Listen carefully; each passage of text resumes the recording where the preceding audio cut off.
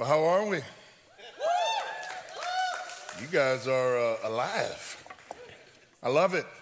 Big shout out to Hayward and to our online family as well. So good to be with you guys today. Listen, do this for me. I can't hear it, but shout to the Lord with a voice of triumph. Not y'all, them. Do it. Now, y'all, go. Before I jump in, I did want to say this. I did bring a copy of my book. We got a couple of early shipments. It doesn't come out till June 20th, but if you lead a team and you are looking for a helpful resource, first person to the front row after the gathering, you get that for free. And it's my joy. I know, don't trample each other. It's my joy. It's not good enough for you to trample anybody. It's my joy to bring that to you. Before we jump in, let me pray for us, and then we will get to work. Father, we pray now in the name of Jesus that you would do in this moment what only you can do. Holy Spirit, we ask that you continue the work that you began from the opening prayer through communion, through worship and song, that you would awaken the sleeping, that you would bring alive those who are dead to your word, that you would strengthen and empower your children, and that all of us would experience the living God face to face in this room, in our homes, all over the Silicon Valley, in Hayward, that we would know when we leave this moment that we've been face to face with the King of Glory. In Christ's name we pray, amen. Here's what I believe about you. Here's what I believe about you, and I believe it more now maybe than when I first got here. As I've experienced this weekend with my Resonate family, here's what I believe. I believe that you want to be a transforming presence in your community, in your neighborhood, in your family, in your job. I believe that you want to be a transforming presence in every place that you live and work and recreate. I believe that you want to be a transforming presence. And what I mean by that is I believe that if we were able to sit across from one another, share a coffee, share a tea, maybe share another beverage of some delightful kind, that you would say back to me that if I had the way, if I had the map, if I had the direction, if I had the ability, if I had the clarity, then I would do all that I can to be a transforming presence in my community. In fact, I would say it this way, that each and every one of you, I believe, want to participate in a move of God in the Bay Area and beyond. I believe that. I believe that. I believe that is what's burning in your heart. I believe that that is your deepest desire, that you don't want to just go through the motions. You don't want to just come and do church. You don't want to just show up for a small group, but you actually want to be a part of a reverberating wave of grace that would sweep over this city and sweep out of this city all over the world until the glory of the Lord covered the face of the earth. Amen. I believe that. I believe that about anyone who has encountered the gospel, heard the good news of Jesus, been made alive, given the Holy Spirit at their salvation, instructed in the ways of the Lord. I believe anybody who's been transformed by the transforming presence of Jesus wants to be a transforming presence in the world. I believe that. But we have a challenge, don't we? We have a challenge. Sorry, y'all like my sweat towel? If we were in that old church, I'd have an organ player back there. And I'd say, blessing and honor and glory to God. And to the saints and those who have gone before. All right, that's that good Baptist preacher. I'm not Baptist, by the way. I'm Carrot Catholic Baptist Costal. That's a true story. I'll tell you about that later. Here's what I believe, though. We have a challenge. We have a challenge. The world, the flesh, and the devil tell us that it's impossible. It tells us that it's impossible. The enemy whispers, they'll never listen to you. Our flesh whispers, you'll never be any better than you are. The world tells us we don't really want to hear what you have to say. And it puts us in a position, what? It puts us in a position where the ingredients for a move of God, and when I say that, for those of us who are not yet followers of Jesus in the room or they're online or in Hayward, when I say a move of God, I don't want to just be using churchy language just to use it. What I mean by that is a great wave of God's grace that is so palpable and so tangible and so wonderful and so consuming that people's lives are transformed continually, and God's church fills up and goes out into the world the way it was meant to do it. That's what I mean by move of God. And so between the world and the flesh and the devil telling us that it's never going to happen, and the sense that maybe we don't know the path, we don't know the ingredients, we don't know the frame, the structure to actually see this come together, what are we left feeling? And I can tell you what I'm left feeling. Sometimes I feel helpless. Sometimes I feel useless. But mostly I find myself in the darkest moments, feeling apathetic. Like, what's the point in trying? And that's wrong. None of us should ever feel that way. In fact, I firmly believe that every single person who practices the way of Jesus, every single person who practices the way of Jesus deserves, and I know that's a heavy word, deserves, should be able to participate in a sweeping move of God. We shouldn't be left to feel apathetic. We shouldn't be left to feel as though we don't know which way to go. We shouldn't be left to feel as though we'll never see those types of things in our generation. And I understand because I felt that. I felt that in Atlanta. Atlanta is not so different from the Silicon Valley. It used to be. Everybody's like, oh, the Bible Belt. Let me tell you something. The Bible Belt is broken. The buckle is loose. And ever since Hollywood moved from Hollywood to Atlanta, rent is high, food is high, everything is high. And I'm not willing to pay those prices just to get a good look at Chris Evans, although he is striking. No, seriously, they filmed Captain America right across the street from our church offices in downtown. It was incredible. He was beautiful. I felt the same way in Atlanta. I have. I felt that. I have felt, tell me if you agree with this. I felt that all of the great moves of God were for another generation.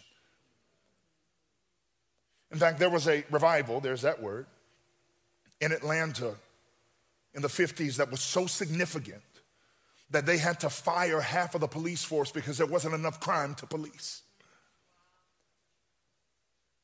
And I'm asking God, what about here? What about us? What about now? In fact, we do prayer every Saturday morning at our church from 9:30 to 10:15. Not making a suggestion, just throwing that out there. Every Saturday morning we pray. I don't care if it's one. Sometimes we'll have one person besides me. Sometimes it'll be like 100. You never know. But no matter who shows up, we're going to pray. And I was at the stage on my knees, right here, on my knees, asking the Lord, what do we have to do? What do we have to do for you to do what you do? What do we have to do? You know, the revivals at Asbury University and the revivals at Lee University and the revivals in Cleveland, Ohio. I'm watching all of this stuff happen everywhere else, and I'm frustrated. Can I be honest? Is this a place where I can be honest? I'm frustrated. I'm like, why there? Why not here? Atlanta needs this. The Bay Area needs this, God. And I was on my knees pleading with the Lord to show me the way. I believe he gave me a clear picture. And it was actually quite surprising. Because I think what we think is great moves of God are attached to special people and special moments and special training and special opportunity. And I remember sitting there on my knees before the Lord saying, no, tell me what to do. And he told me the exact opposite. This is not about special people. This is not about special moments. This is not about special training. You don't need to go to Jesus Incorporated Special Forces training to do this. That's not what this is about, son. What he said to me so very clearly was all it requires, hear me students, all it requires is a spirit driven, listen to me, spirit-driven commitment to the normative practices of following the way of Jesus. That's it. That's it. This is not Jesus' Delta Force. All it requires is a spirit-driven commitment to the normative rhythms of grace, to the normative practices of Jesus, to the normative rhythms of what it means to follow the way of Jesus in the world. That is all it requires. And when we do that, faithfulness meets faith, and we see moves of God. In fact, he gave me 3 things that I'll share with you, and I'll be out of your way. And we're going to be, all my church folks laughing because they're like, I recognize that. Yeah, we trade notes. 3 things and I'll be out of your way. And we're going to be all over the Bible a little bit today. So if you want to follow along, we're going to start in Psalm 63. We're going to start in Psalm 63. And I'm telling you what we're seeing all over the world right now. It's Jesus' people simply being Jesus' people. And God is on the move. And he said there's 3 things that are identifiable, 3 simple things that are identifiable in the Word of God, that if we would be these things, then he'll move among us too. Number 1 is to be hungry. To be hungry. To be hungry. Listen to the words of David. In Psalm 63, he writes, "Oh God, you are my God." I love that possessive language. You are my God. You're my God. And earnestly I seek you. My soul thirsts for you. My flesh faints for you, as in a dry and weary land where there is no water. So I've looked upon you in the sanctuary, beholding your power and glory, because your steadfast love is better than life. My lips will praise you. So I bless you as long as I live. In your name, listen, I will lift my hands, and my soul will be satisfied as with fat, rich food. And my mouth will praise you, listen, with joyful lips. Now, what we find David is in a peculiar moment for what we just read. He's running from his life, from Saul. He's in a bit of a desolate place, a literal desolate place, a deserted place. He's all alone for the most part, trying to figure out what his next move is going to be. And that drives him to do something that is almost unnatural for us. When I'm confused, my base instinct is not to praise God. It's to go to solutions. Is that just me? We are in Silicon Valley. Y'all build stuff, right? But David finds himself in trouble. And his base instinct is not to try and solve the problem. Listen, not to try to solve the problem, but instead to get into the presence. And what he writes here is an apt description of a hunger for God. Can you throw those back up for me again? Listen to his words.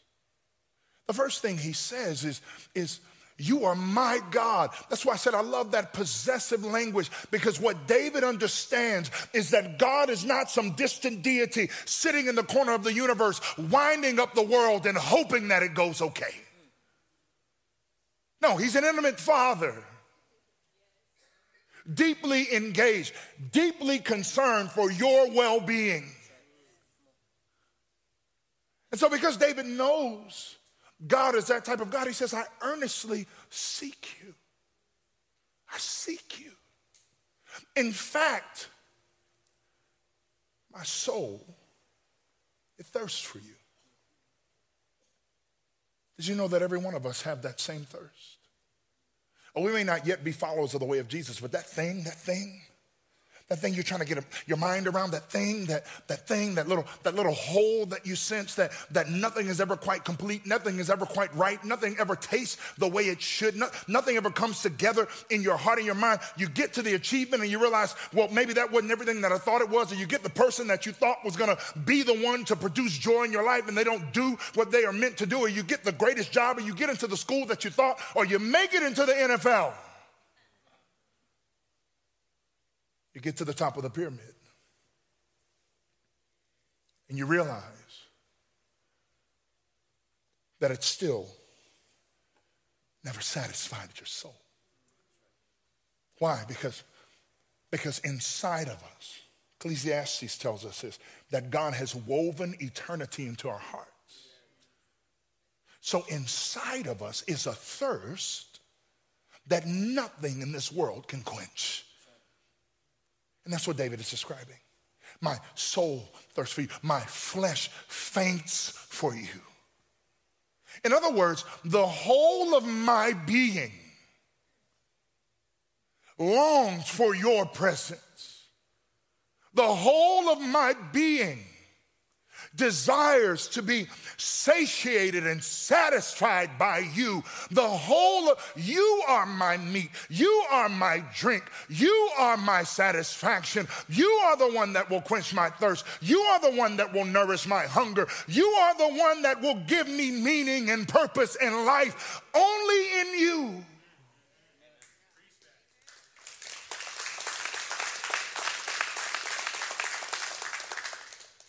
Can I be satisfied? And so my question to you today is, are you hungry for the Lord? Are you hungry for the Lord? Are you hungry to be nourished by the living God? Or are you so full from the junk food of this world that what's good for your soul doesn't taste good anymore? That's not an indictment. It is a question. I promise it's not an indictment. It's a question. Are you so full from the world in which we exist that you've lost your taste for God? You know, back in January, we did a 21-day fast. Our church does it. Again, not making a suggestion, just it's out there. We do a 21-day fast every January, every August. We do. It's kind of the beginning of our ministry season. We want to hear from the Lord.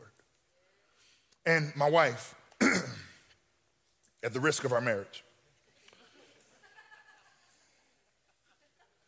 suggested that I fast sugar. Now, I got a little more time so I can play for just a moment here. When I met my wife, I didn't even eat sugar. True story. I was 320 pounds and I had a 4.5 pack. You got to be a certain size to get 5 and 6 to come in. It's just, you got to accept our bodies as they are. And I didn't eat sugar. And on our third date, she said, let's go get some ice cream. And when a 5'9.5" Brazilian looking woman asks you for ice cream, well, you go for ice cream. And she reignited my addiction. It is all her fault. Genesis 3 all over again.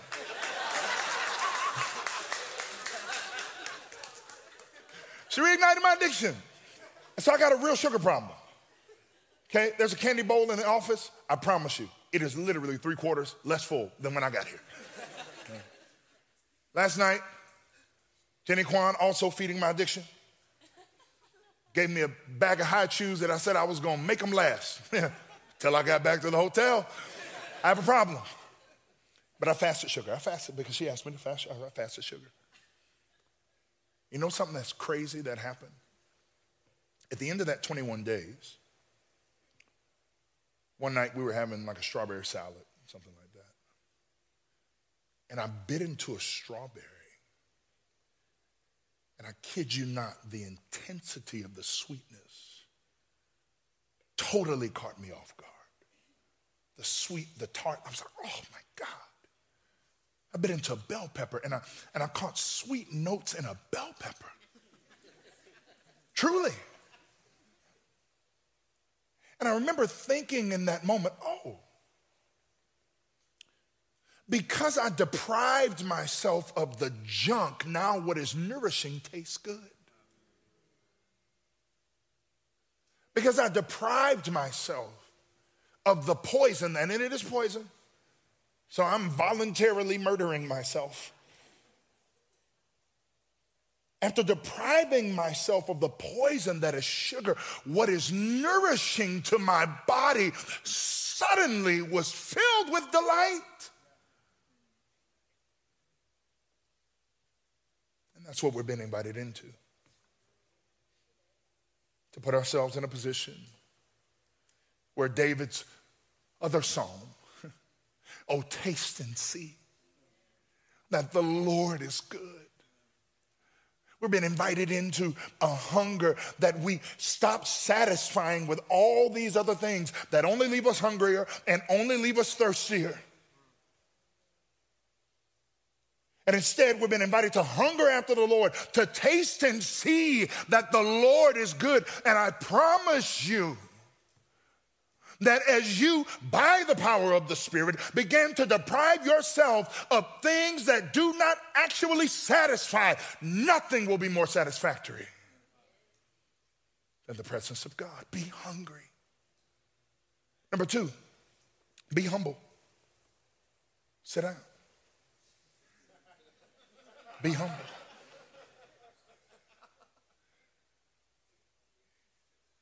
Not only is God inviting us to be hungry, he's inviting us to be humble. In fact, listen to Peter's words in 1 Peter. He's writing to the church scattered, trying to help them understand how to conduct themselves in light of what Jesus has accomplished. This is important. Because God forbid you hear me say be, and you understand that as a pathway to get something from God. No. What we be is because of what he did. And so in light of the finished work of Jesus on the cross, the finished work of Jesus in his resurrection power, in light of that, Peter writes to the church, likewise, you who are younger, be subject to the elders. But it's not just about younger people being subject to the elders. This is important. He says, clothe yourselves, all of you, in humility toward one another. For God opposes the proud, but he gives grace to the humble. Therefore, okay, what is the therefore? To attach what's being said to what's been said. God opposes the proud, and he gives grace to the humble. Therefore, humble yourselves under the mighty hand of God, that at the proper time he may exalt you, casting all of your anxieties on him. Why? Because he cares for you. You see what Peter just said? It's brilliant. It really is brilliant. I'm going to work it from the back to the front so that you see it. You see, we live in a very anxious world. Now, let me do this real quick. We're going to call this our clinical anxiety box. Okay? Clinical anxiety is not the same as general anxiety. So when I say this, if you have clinical anxiety, don't hear me saying that you can just pray it away. You might need prayer, community, and medicine. And all of those work together. I'm not talking about clinical anxiety. I'm talking about general anxiety. I'm talking about the anxiety that comes when you think that your life rests on your striving. That's the anxiety I'm talking about. Where there's no room for failure. Where everything has to be a win. Everything has to be a success. Everything has to go your way. And if you would just push a little harder and do a little more and say it just right and put in the work, et cetera, then we'll get to where we're going. And what does that produce? It produces an incredible anxiety. So what Peter is saying is, in humility, there is no anxiety, because in humility, you acknowledge that all of this rests on God. It doesn't rest on me. He's got to do it or it's not going to get done. He's got to open the door. I can't walk through it. He's got to move me forward or I'm not going to get there. It doesn't rest on my striving. It rests on his grace. And because in humility, we admit that we are dependent, then we're not anxious because the pressure's not on us. The weight rests on God to do God stuff. What would it look like if you went into a meeting tomorrow morning and before you walked in the door, you prayed, all right, Lord, do your God stuff? I don't know which way this is going to go, but I know who you are. I don't know how this is going to end, but I know you're in control. What would it look like if you woke up every single morning and said, God, what adventure are we going to go on today? Which one of my neighbors is ready to hear the good news of the gospel? Which one of my friends, which one of my classmates are ready to receive an invitation to life? What would it look like if we prayed before picking a spouse?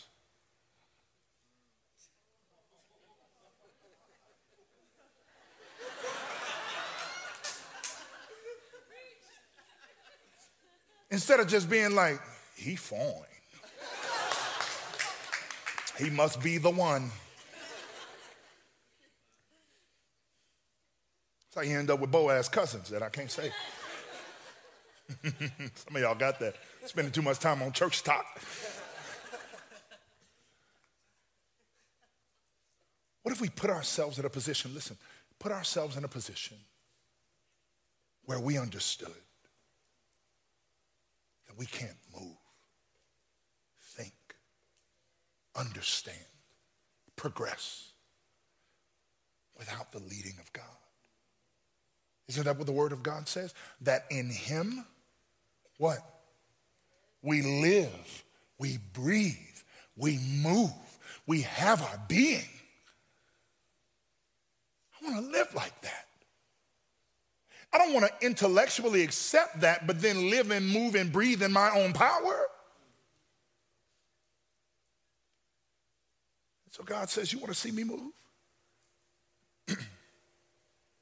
Fall to your knees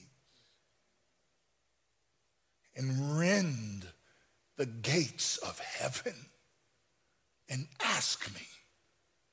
Ask me for your neighborhood. Ask me for your workplace. Ask me for your school. Ask me for the Bay. Ask me for Fremont. Pray and plead that I would do the work and then respond when I say go. That's the invitation. To be dependent people. You know what a beautiful byproduct of that dependence is? I told you I was working from the back to the front of that verse. You see, when we cast all our anxieties on God because we know that we can't do it in our own striving and we humble ourselves under his hand, then inversely, what? We'll humble ourselves with one another too. And we'll live interdependently as a church rather than being independent people proximate to one another. And community will become a life-giving necessity rather than something we do because we're supposed to. And we'll understand that there's a reason there's over 51 another's in the New Testament, because we need each other. That's the invitation. And that kind of church, alive with that kind of humility, it's an unstoppable force. Be hungry. Be humble. And lastly, be holy. Be holy. You know, I'm afraid that sometimes in our deep, right, beautiful passion about the grace of God and the love of God, in the mercy of God that we lose sight of the holiness of God. God is other. God is unspeakable. Isaiah writes in Isaiah chapter 6, I am a man of unclean lips among a people of unclean lips. Woe is me. Moses asked to see God, and God is like, let me tuck you in this rock real quick, because if you look at my face, you're going to die. That's who God is. He is holy. He is holy. He is other. And the invitation, again via Peter's words, is that if we are followers of the way of Jesus, if we have come to acknowledge the life, death, and resurrection of Jesus, if we truly believe that Jesus lived perfectly and died tragically and rose triumphantly and sits at the right hand of the Father interceding for his children, if we believe those things, then the invitation for us, Peter says, is to be holy because God is holy. Therefore, preparing your minds for action, be sober-minded. Set your hope fully on the grace that will be brought to you at the revelation of Jesus Christ. Listen. And because of that, what? Be holy. Be holy. Give me the next one. As obedient children, do not be conformed to the passions of your former ignorance. In other words, you didn't know what you didn't know. You thought the way of the world was the best way because that's the only way that you knew. And then one day your eyes were awakened to life that is life and reality that is reality. And because of that, there necessitates a separation from what you were into who you're becoming. And that's what Peter was saying. Don't be conformed. In other words, don't wrap your life around those former identities. I don't care what it was. Don't wrap your life around those former identities. Instead, as he who called you is holy, you also be holy in your conduct. For it is written, you shall be holy, for I am holy. What does it mean for us to be holy?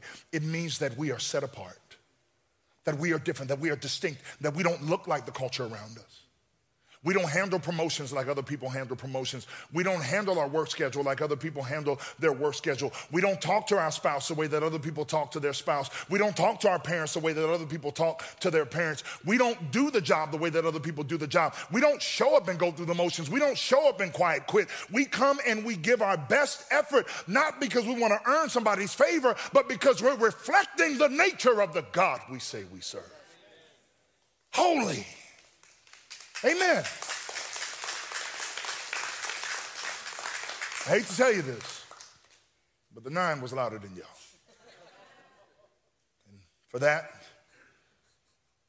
I'm slightly disappointed. Holy.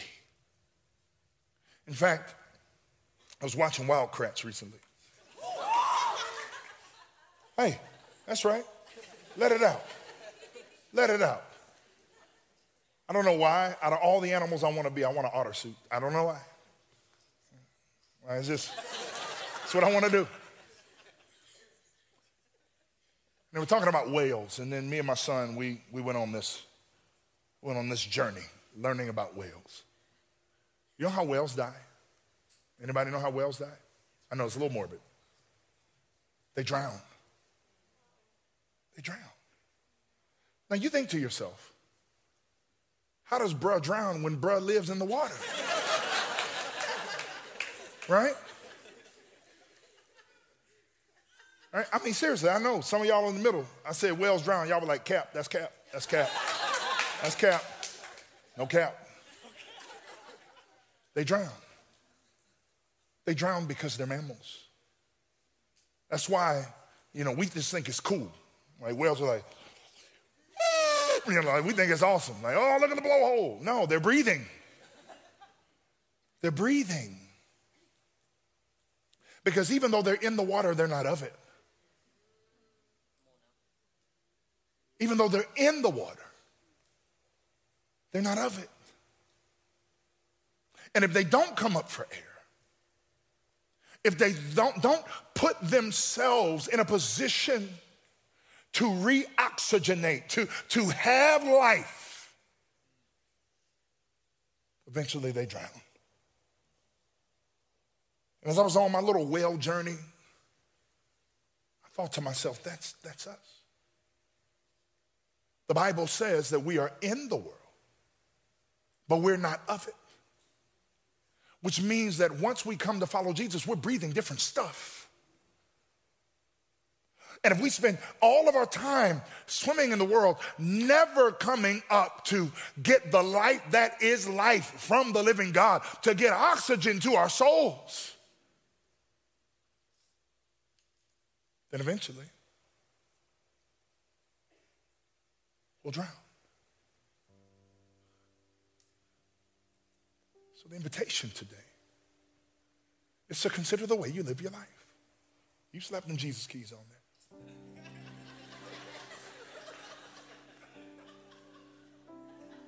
Don't it just suddenly feel more spiritual? Like, tell the truth. It was like, it was spiritual, and then he was like, and it was like, oh. So the invitation, listen. Do your friends know that you love Jesus? Do they? Do your classmates know? Do they know that you're different? Do they know that you play by a different set of rules? That you have a different aim in life? Yeah, you want to get into the best school, but that's really secondary to finding a life-giving community. Does your boss know you play by a different set of rules? That you're not going to step on people's necks to get up the ladder? Do your neighbors know you play by a different set of rules? That this church thing you do, it's not just some passing fancy or some weekend hobby, but that it has reoriented the way you navigate the world. Because that's holiness. And when I believe that I heard from the Lord, and I don't want to freak anybody out, actually I'll ask, any charismatics or Pentecostals? Yeah? Okay, well I can say this to y'all. The rest of y'all, check it through the Bible. So, I didn't have a burning bush moment, but I did hear the Lord say, that's the weird part. He impressed it on my heart. That these are the ingredients, if you will. Yesterday I made gumbo with Caden. He did a great job, by the way. And you know what we did? We spent most of our time looking for the right ingredients. Very similarly, this is what I felt like the Lord put on my heart. These are the ingredients. These are, if my people would be hungry for me, if my people would be holy before me, if my people would be humble before me, then they've put it all together for me to make a gumbo of grace, my God, that will nourish the entire valley.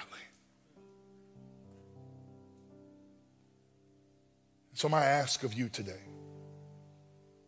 is to be honest about where you are and then determine who you want to be. And you don't need special training. And you don't need to be a special person. And you don't need to have a theology degree. I'm surprised I can even do this. I've had like 5 concussions. He gives grace to the humble. You don't need a special moment. You need a camp roller coaster ride. All you need to do is ask the Holy Spirit to help you embrace and live out the normative practices of the way of Jesus. And if you do that, I assure you, you will see a move of God in and through this church that will be a reverberating wave of grace over this entire valley. Father, we pray now in the name of Jesus that you would do what only you can do. That you would enliven our hearts and awaken our spirits, that you would make this truth come alive inside of us in a way that is truly transformative so that we can be transformative people. Make us hungry. Make us humble. Make us holy until we see more of the glory of God than we can stand. We ask it in Jesus' precious name. Amen. Love you guys.